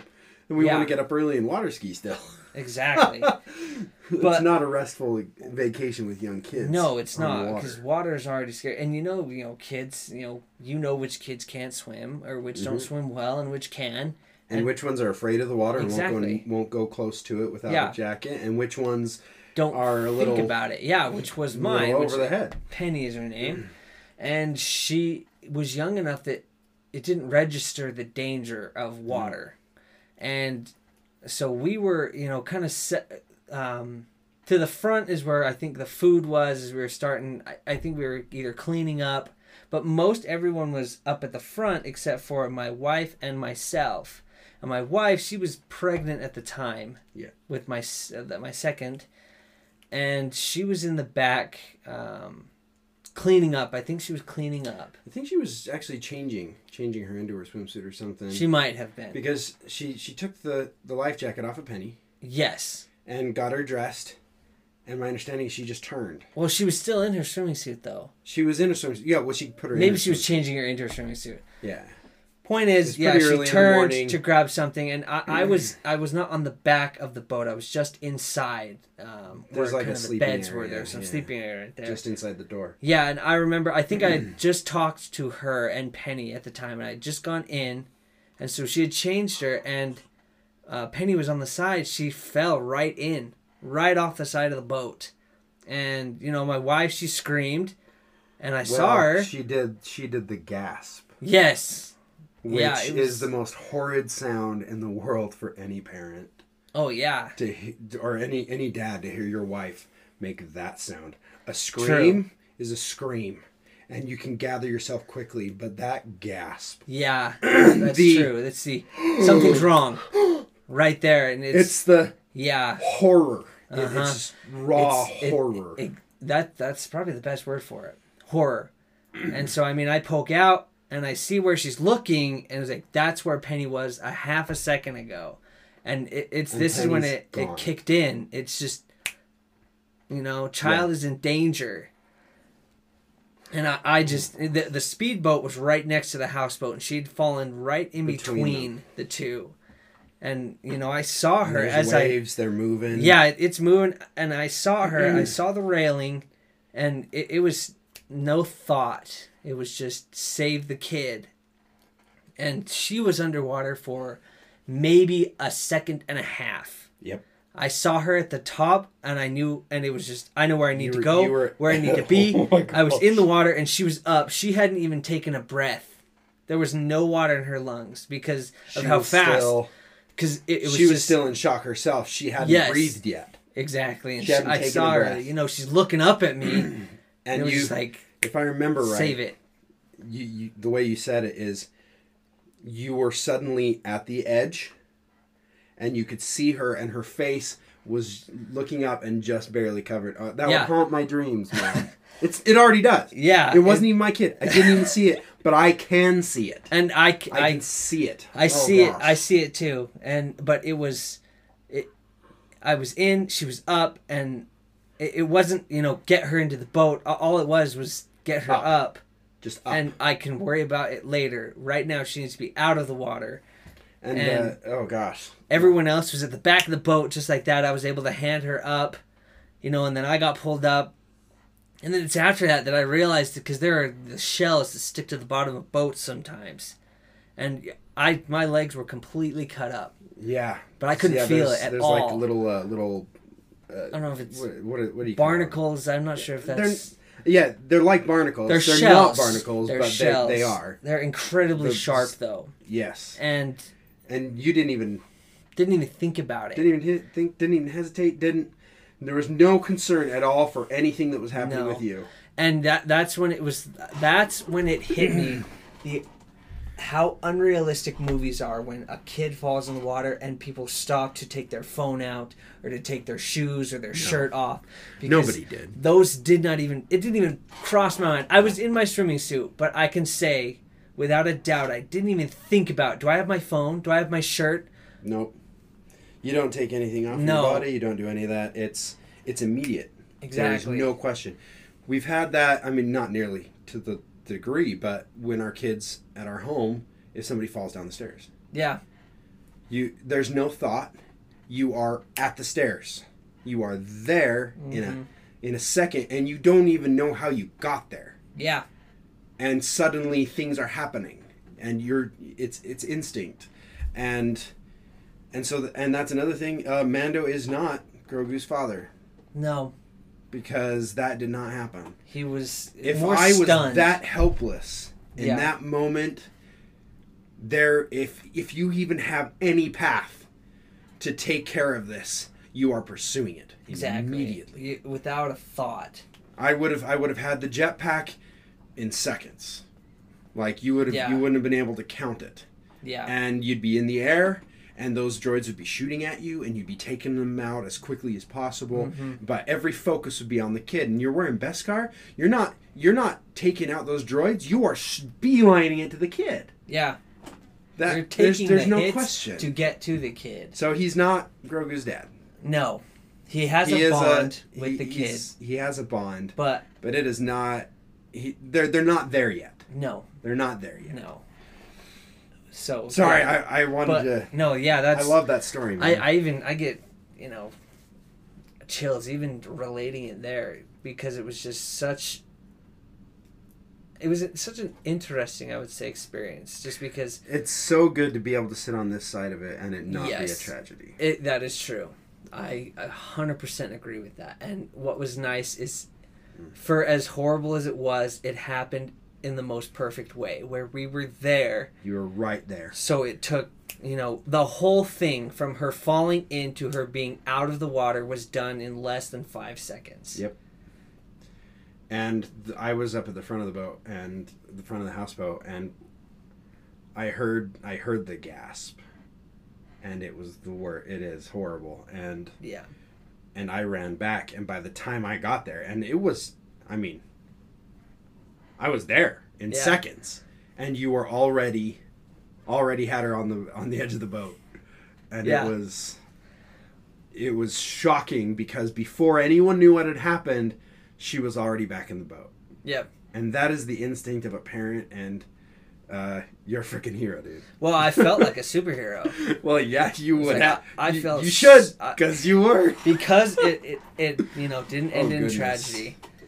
Because of how, and I felt so cool. I felt like this is it. I have achieved the parenting status of, of awesomeness. I felt so cool. And it was like, sure, my body was cut up from the things, but those are just. But it was like whatever. These are my awesome. These are battle scars. These are my battle scars from the coolest moment of. Exactly. Heroism in my life. Exactly. It was like, this is probably the coolest thing I've ever done. And this was pretty early in the trip too. So the rest of the trip, we were on pins and needles, and. Yeah. Basically, we tightened up. We were already really tight about the life jackets and where the kids were, but from that point on, it was just like even more so. You are in the houseboat. Yep. You are on the beds. You are somewhere where if the kid falls, they smack their head on the ground. Exactly. On the bottom of the boat. Yeah. There's no concern anymore. Yeah. And luckily, she wasn't afraid of the water. No. She still got back in the water. Which I've got to say, it's probably because she wasn't in it long enough. Yeah, to be scared. She didn't even know what happened. She was like, "What happened?" You know, she was still trying to figure out how she fell. By the time she's getting pulled back out. And for crying out loud, it's terrible, but I was jealous of you. Because, like, I am so happy that didn't happen to my kids, because I think about it, I'm like, what, how, no. Yeah. No, I can't guarantee that I would do that. I can't, well, not that I would do that, but that it would be so successful. Or that she'd only be in there for a second. Right. That I would be so close that nothing bad would happen. Like, yeah. But at the same time, for it to happen to you, it's like, wow, you are a hero. Man, I wish I was a hero. So then I'm like, well, why couldn't I have been back there and saved her? Then I'm not as worried. It's not my own kid, and then I can lord it over you forever. Exactly. Remember when I saved your kid? But at the same time, it's like, that is the coolest, and that's honestly been the one thing in my life. Whenever I'm jealous of somebody, I can look back at and go, "You were jealous of that, though." Yeah. And everything's fine. It's fine that didn't happen. Oh gosh. It's you know, kind of going off tangent here, but yeah, and I know we're not even part of the episode anymore. It's talking about our nerds that we're raising, though. You know, it's totally on topic for our cast. Oh yeah, exactly.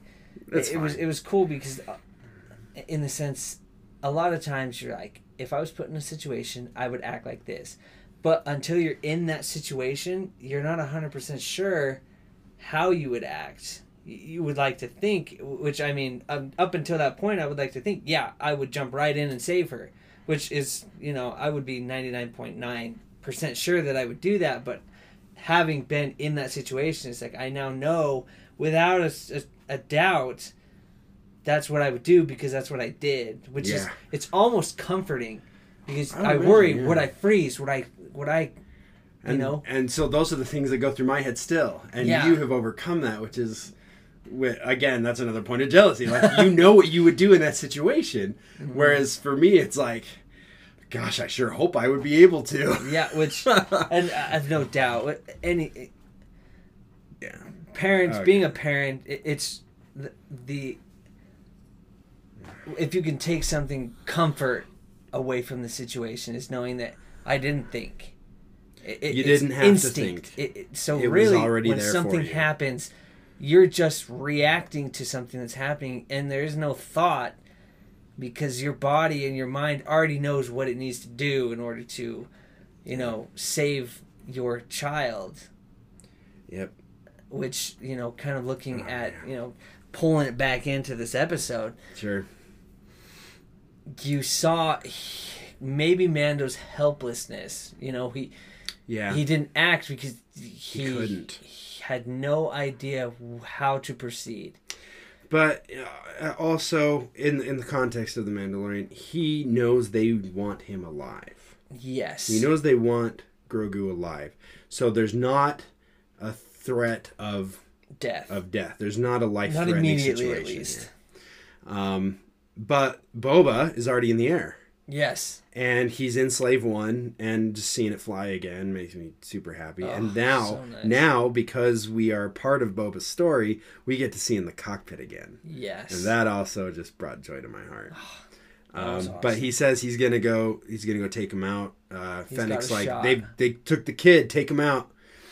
And then Mando's like, no, don't hurt the kid. And she says, never mind, cancel that. Yeah. No, don't hurt the kid. I think had Mando had the jetpack, he may have had him maybe try to hit maybe one next to him. Because if he could knock, it might... I don't know. I honestly think it would have almost been a cooler story because it would have seen Mando have to accept the help if he had his jetpack and gone up and tried to get Grogu back. But then those droids are able to take him down. Yeah. Damage his jetpack, so he can manage Boba. Or some way take him out or delay him long enough that he's able to, that they get away. And when I think about the parent side of it, if he's truly in that parent-child relationship, But he was kind of in the mode of trying to let go of him. Yeah. As well in this episode, so that probably factors in. But for me, like, if I'm thinking of parent side, he goes up, he has to be stopped by the other droids, and when they take off, when they jet into hyperspace without the other droids, right? They got Grogu, they leave the other droids behind. Right. To see, basically, I want that Darth Vader, no. I want that ripping everything apart around you. I want to see that ferocity into the droids that are there. I want to see him rip them apart and not stop until they're in fewer pieces or in smaller pieces than his ship. Yeah. That's the parent side. Uh-huh. So we're not there yet. No. But I hope we get there. I hope we can do see get us there. getting there. Yeah. You know, he's... I mean, but at the same time, he can't raise Grogu all the way because he's 50. And Mando's already, you know, in middle-aged. Yeah. And he can't raise Grogu. No. He can't raise him to adulthood. They can't go on Mandalorian adventures together. No. He'll never be there. In another 50 years, we don't know if he's only going to be 2 by that point. 'Cause he's... Yeah, how fast does he age after that? Yeah. It's obviously slow the whole time. I mean, it's going to be hard. It's going to be so hard to say goodbye to them. And I think that ends the season. I think that ends the show. Yeah. When Grogu is no longer part of it. And Mando is the Mandalore and rules the planet Mandalore. Yeah. And then that's when Grogu is taken away by a Jedi, and we'll always have Tython. I had to look at my notes. We'll always have Tython. So Boba chases them up, and he says, "They're back." Like, who's the Empire? They're back. That's impossible. And she says something that's somewhat controversial. She says that the New Republic controls the Outer Rim, but Tython, even according to the maps in the episode, is a deep core planet. It's in the more middle of the galaxy. It's not part of the Outer Rim. Interesting. But that could just been a typo. Yeah. Or maybe she doesn't know where she is. Maybe not. I mean, she is part robot now. She is half robot. Or ab robot. She's ab robot. So. We all want ab robots. We do. We'd all like robo abs. That would be cool. So she questions him, but he says, this is no spice dream. Spice dream. Which I thought was fun. Yeah. I'm seeing it with my own eyes. I'm seeing the cruiser with my own eyes. And it's great. And then he says, I'm coming back. And then they go off into hyperspace. Boba comes down. And they go through what's left of the Razor Crest. Case you had any question that his ship might have survived, they show you the crater that Mando was standing in that was his ship. Yep, and there's only, of course, 2 things that survive. Yeah. There's a Baby Yoda's little metal ball. There's the ball and the spear. And the spear. Of Beskar. Because why? Beskar holds up. Yeah, Beskar holds up. And Mando shows it off to Boba, and Boba utters those fabulous words. Beskar. The only thing that survived the wreckage. Beskar. He should have been like, I love that. Holds up. Beskar holds up. As soon as he says it, I'm never letting go of the phrase. Yeah. And then, because of the aforementioned obligations that Boba feels to Mando, he offers to help him find. Well, first he's like, this is, he shows the inscription. Oh my gosh, on I totally forgot the coolest part. Yeah, for 25 years, he tells him, this has been inscribed. Embedded in this armor for 25 years. This is me, Boba Fett. And my father, Jango. So we find out that Jango was a foundling. Yes, he was, and he fought in the Mandalorian Civil War. Yes. And this is where the key to... oh gosh, I was going to look up his name. Prime Minister... Oh no. Go. I don't remember his name. The Prime Minister of Mandalore that we meet in the Clone Wars says that Jango Fett is not a Mandalorian and he has no idea where he got that armor. Just because a bounty hunter goes around in Mandalorian armor does not make him Mandalorian. Yep. And he basically disavows Jango right then and there. Now, we know that he served in the Civil War. I think that Mando was on the side that lost. Jango. Man, this is difficult. All the Mandalorians. Jango Fett was on the side that lost. And because he was a foundling, he would not have been an official Mandalorian of record. Yeah. On the side that won. He was on the rebel side, or the whatever losing side was. Yeah. So it's possible that his records were never part of the original. So Prime Minister Olmec. Oh my gosh, I got there. There it is. Prime Minister Olmec doesn't have records of Jango being a Mandalorian. They have no idea where he got that armor. Right. And that also explains why Jango abandoned Mandalore. That's why he didn't live left there, yeah. And is a bounty hunter and is now just a man trying to make my way through the universe. That explains why he would be there and why he would end up trying to raise Boba. Not as a Mandalorian, but as a son, as him. As a Fett. I like that. That's true. He says we agreed on a deal that I'd get my armor in exchange for the safety of you and the child. And I took my armor, and the child was not safe. And so I will rectify that situation. We are indebted to you until he is returned safely to you. Which now I kind of hope that they don't get him back this season. Really, though. I would love the Mando Boba Fennec show. I know, right? It's good to note that while Grogu was up on the rock, it seems he probably contacted a Jedi. Yeah, he definitely did something. He activated contact, something. I would think. So we think something's going to happen. Now, I'm of the opinion that either Luke shows up and talks to him or whatever, or at the very last shot of the season is somebody at the Seeing Stone on Tython, and we just see. Okay, so here's what I want. I want to see a robotic hand reach out and touch the Seeing Stone. So who do you think that would be? I mean, there's the obvious answer. Well, if we go through those who have robotic hands, you have Luke. Mm-hmm. But thinking about people who have lost their hands who could have one, there's Mace Windu. See, that is the one that I secretly want it to be. That would be awesome. We know, according to George, he's alive because, well, according to Samuel Jackson, who said that he asked George Of course Lucas, I'm alive. And George Lucas is like, yeah, sure. So he could be there. He could be. I want it to be him for so many reasons. And one of them is because Boba Fett hates Mace Windu. That would be so interesting. And for Mace Windu and Boba Fett's paths to cross at this point in their lives would be the coolest moment to see what they do.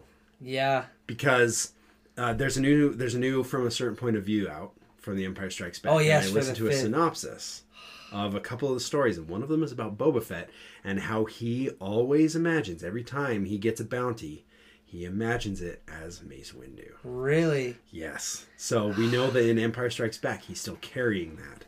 But this Boba Fett seems to be different. He seems to have matured a lot. And there's a code that he lives by now that's a little more than I think Jango's code. Yeah. I think he lives by a little bit more of a code of honor than Jango did.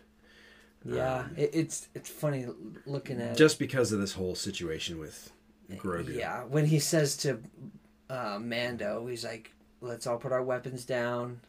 We don't have to. We can talk without any bloodshed. There's no need for bloodshed." Then he proceeds to just whoop all these stormtroopers. Like, he obviously knows how to do bloodshed. So honestly, I have no idea how Boba would react to seeing Mace Windu. I don't know either. I have a theory of why Boba said that to Mando and why he respected Mando. Because Mando went in, killed a crate dragon, and Cobb Vanth, he didn't have to kill Cobb Vanth to get the armor. Cobb Vanth willingly gave him the armor at the end of that encounter.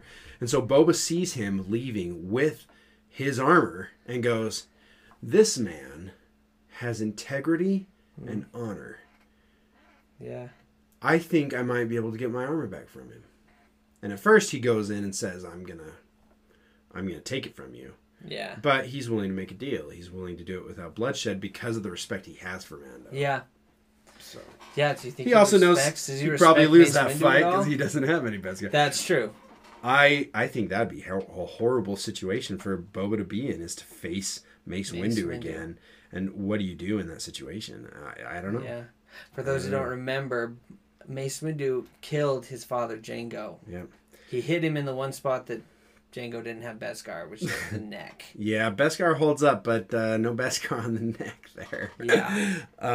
Now, this is actually a shot that I kind of wish would have been in the show, but I understand why it wasn't. And I'll guarantee you they shot it. It was Boba Fett going into the Razor Crest. I know they filmed it. There's no way they didn't film Boba walking into the Razor Crest to get his armor. Yeah. Just in case it worked. Uh-huh. He walks in, he picks up his armor, puts his chest plate on, gets his gauntlets on, and looks down, and his helmet's there on the floor. And he bends over and kneels down, and he picks up the helmet, and it's just a replica mirror shot of him picking up Jango's helmet on Geonosis.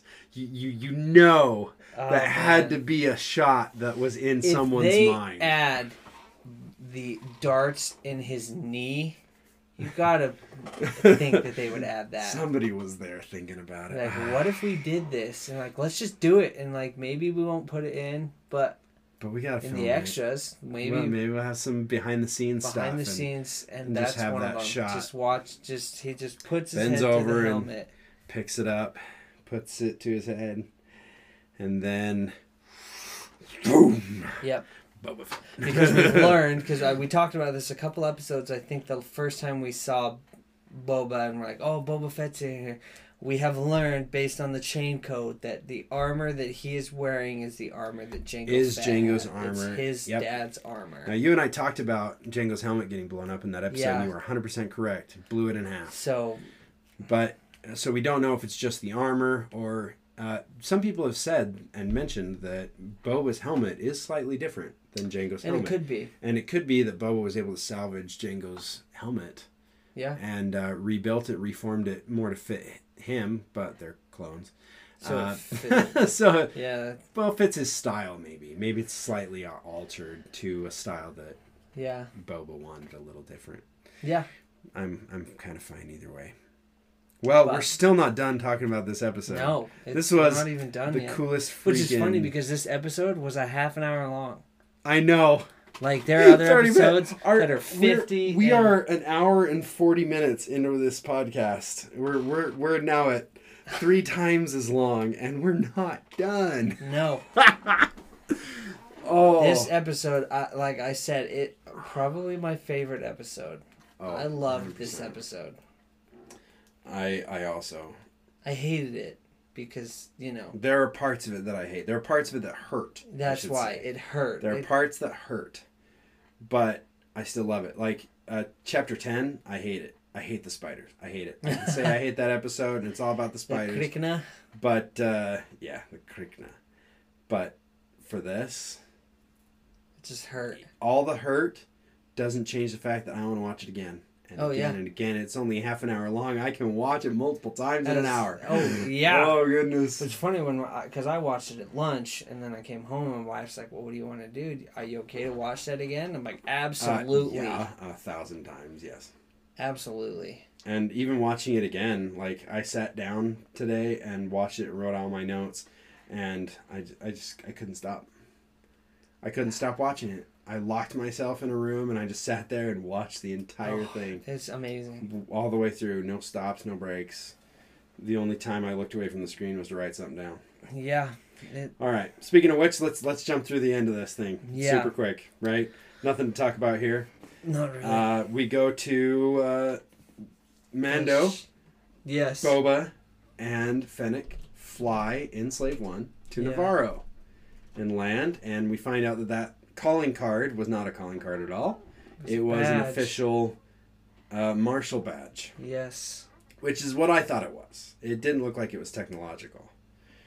So I thought it looked like a badge that he was handing her. Like, I did too. It looked like a badge. Like, there you go. Some people were like, oh, it's a hologram or a calling card or a beacon or something. And I'm like, it just looks like a hunk of metal. It looks like a badge. Which it is. Turns out it's a badge. Heard you'd gone legit. I wouldn't go that far. I need your help. Name it. I need you to find someone. Should be in the prison registry. Last name Mayfeld. Of all the characters that would come back to this show, that was the last one I thought was going to come back. I agree. For a moment, I toyed with maybe there's someone that'll get introduced who's like crazy. Someone new. I thought maybe someone new is going to get introduced who's like crazy. But when it was like Mayfeld, I'm like, okay. Or maybe some Imperial prisoner that we've heard of or we saw in the original trilogy or something. Yeah. It's like, ooh, that's cool. Yeah. Nope. It's freaking Third Arm Mayfeld. Not a stormtrooper. They did not like each other, which was... No, which is going to be interesting. So he's serving 50 years on Carthon. In the farm. For helping to free a prisoner and then being accessory to the death of a New Republic officer. Yes. Which is Officer Davin. Officer Davin. Rest him. Yes. And that Mando wants to spring him to find Gideon, and she has a little pushback there. She says, these stripes mean something. I've got rules to follow. And then he says the line that, of course, she's going to jump right in on, right? Oh, yeah. Because she's always looking for an excuse, right? Yeah, she is. She's every time, Mando just has to say the right words, and she'll drop everything. First time it was Imperial. He's an Imperial. And this time, what was it, Scott? They took the kid. Or they have the kid. Oh, man. And you see the look on her face. She just looks up. She's like, let's go. Okay. Basically, we don't know what she said, but we can assume. In the next one, when she's on Slave One, we know that she was like, let's go. Well, yeah, we know she was there. Let's go. We 100% know. I would be more surprised if she said no, honestly.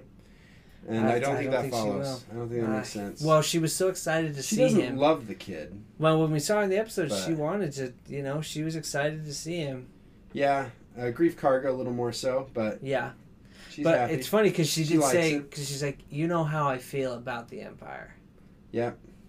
So he's got that going for him on why she would want to help. Yeah.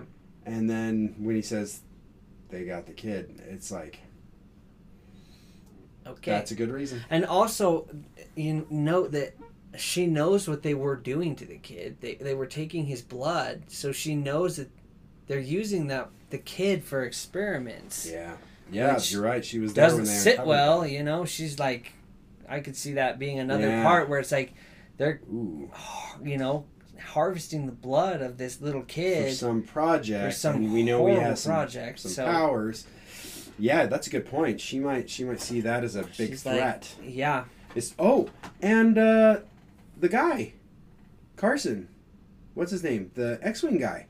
He said something's going on here. Something's going on. We don't know what. No one will admit that might be another little push for her to be like, oh. So in the end, it's actually my responsibility. I need to investigate this. Yeah. So springing Mayfeld from prison, while it sounds bad, this might be important. Yeah. It might be worth doing. I wonder if she'll take because I'm sure we'll see them spring him.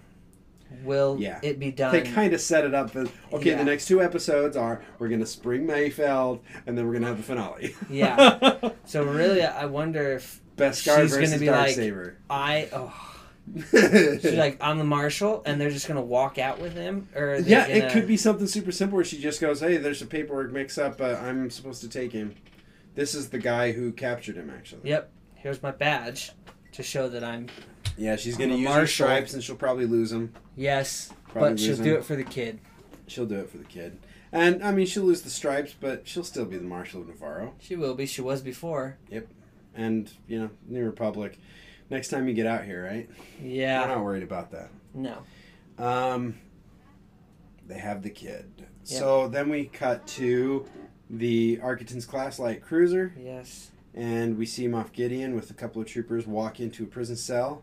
When he was on the bridge at the beginning there, I actually thought that he was going to send like a communication because he walked right next to the table. Possibly to a tall blue, red-eyed man. I was hoping. A part of me was like, "Is it? It's always an option now. That's always an option."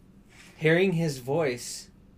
Oh my gosh! Moff Gideon. I'm like, oh, no, because to hear Thrawn's voice in this, that's almost as good as Boba's. It is almost as good as Boba's. Like, if I could pick two people to read me a bedtime story, it would be alternating between Boba and Thrawn. That's perfect. I freaking love it.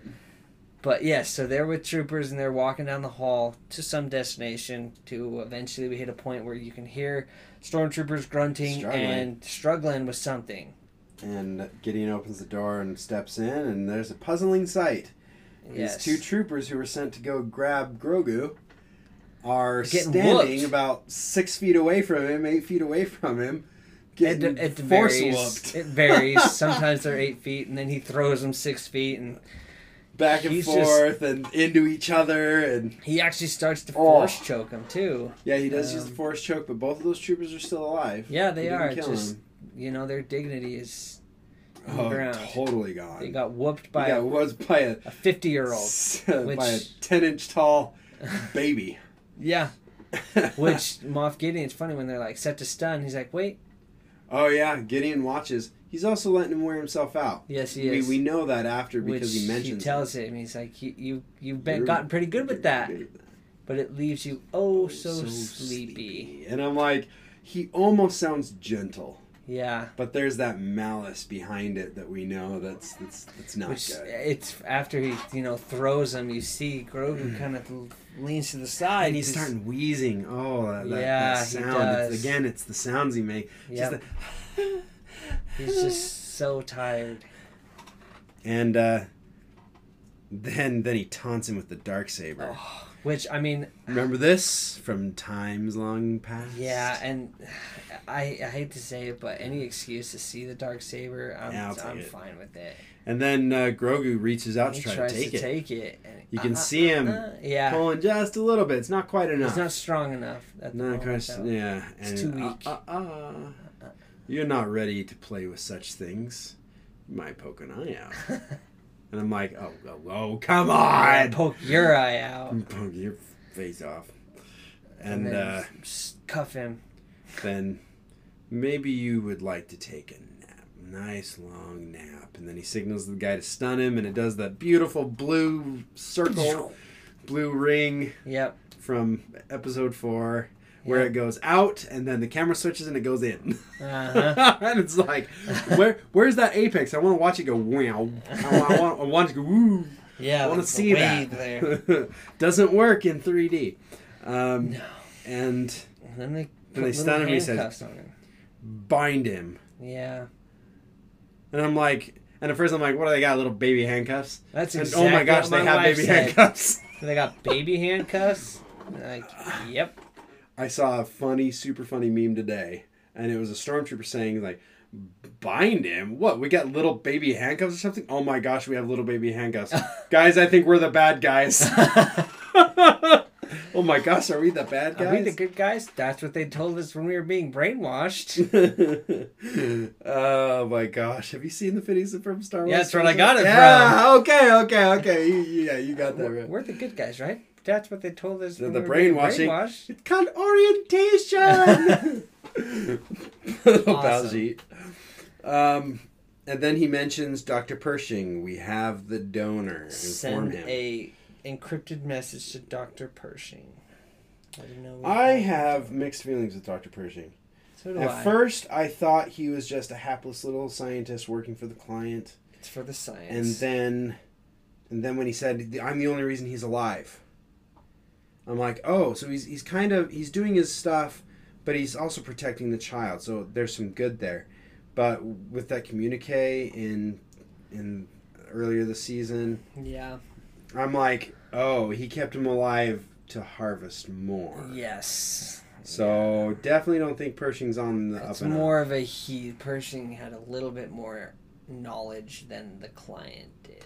Yes, 100%. And he ended up working directly for Gideon, not the client. Yes. So there we go. It'll be interesting to see if we see any hints of that. Again, I really hope it's not Snoke. I'm warming up to it, but I really hope it's not. The problem is that, and maybe this is the good part, I can't see it going any other direction. Yeah, which is why I'm like... That's why I'm trying to get used to it. They're going to try and explain it with this. And it's like, I can't see him going anywhere else.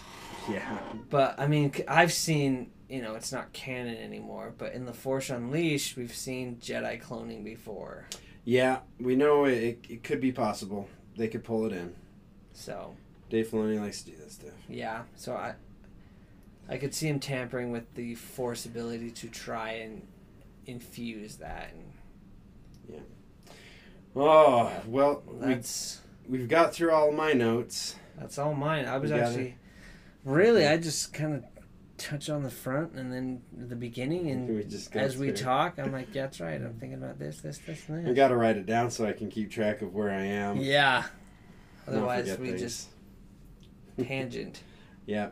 Just a couple of last things. The planet Tython was originally in the deep core, but now it could be in the outer rim. Yes. Darth Vader actually visited there. Tython, with Dr. Aphra in the comic. Interesting. In the comics, and it was a distraction when it turns out she had a loved one on Hoth at the Rebel base. Huh. So she was trying to divert Vader and betrayed him. Interesting. Also in Legends, and possibly in canon, this was a potential site of the first Jedi Temple. So Luke may know about this place, or this may start him on his quest to find the first Jedi Temple. Interesting. From that we see in the sequel trilogy. I honestly, I think that Luke will be the one we see. I also think that will be the case. Just because at this point, like we said, in the last podcast, Luke's at the height of his power right now. He really is. So if anyone's going to fail or reach out in the Force, it'll be him. Yeah. And I'm not a fan of bringing Mace back. We some people just gotta die eventually. We can't bring everybody back who got flown off of a building. Yeah. Gravity has to kill some people. It killed Aurra Sing. yes, it did. Yes, it did. Oh my gosh. I love that. And then the last thing about Tython, in Legends, it was the original home of the Jedi Order. Interesting. So, obviously, Luke found Ahch-To, and potentially the first Jedi Temple, which was the tree, I think. Yes. But in Legends, this was the home of the Jedi Order. This was it. Not necessarily the first temple, but the home of the Jedi Order. The home. So, interesting. could be either way. All right. Well, that's pretty much it. You want to close this out? Yeah, I can close this out. Do you remember the thing? I should memorize it, really, is what I should do. But yeah, if you're having trouble raising your own nerds, this is the way. See you next time. Until next time.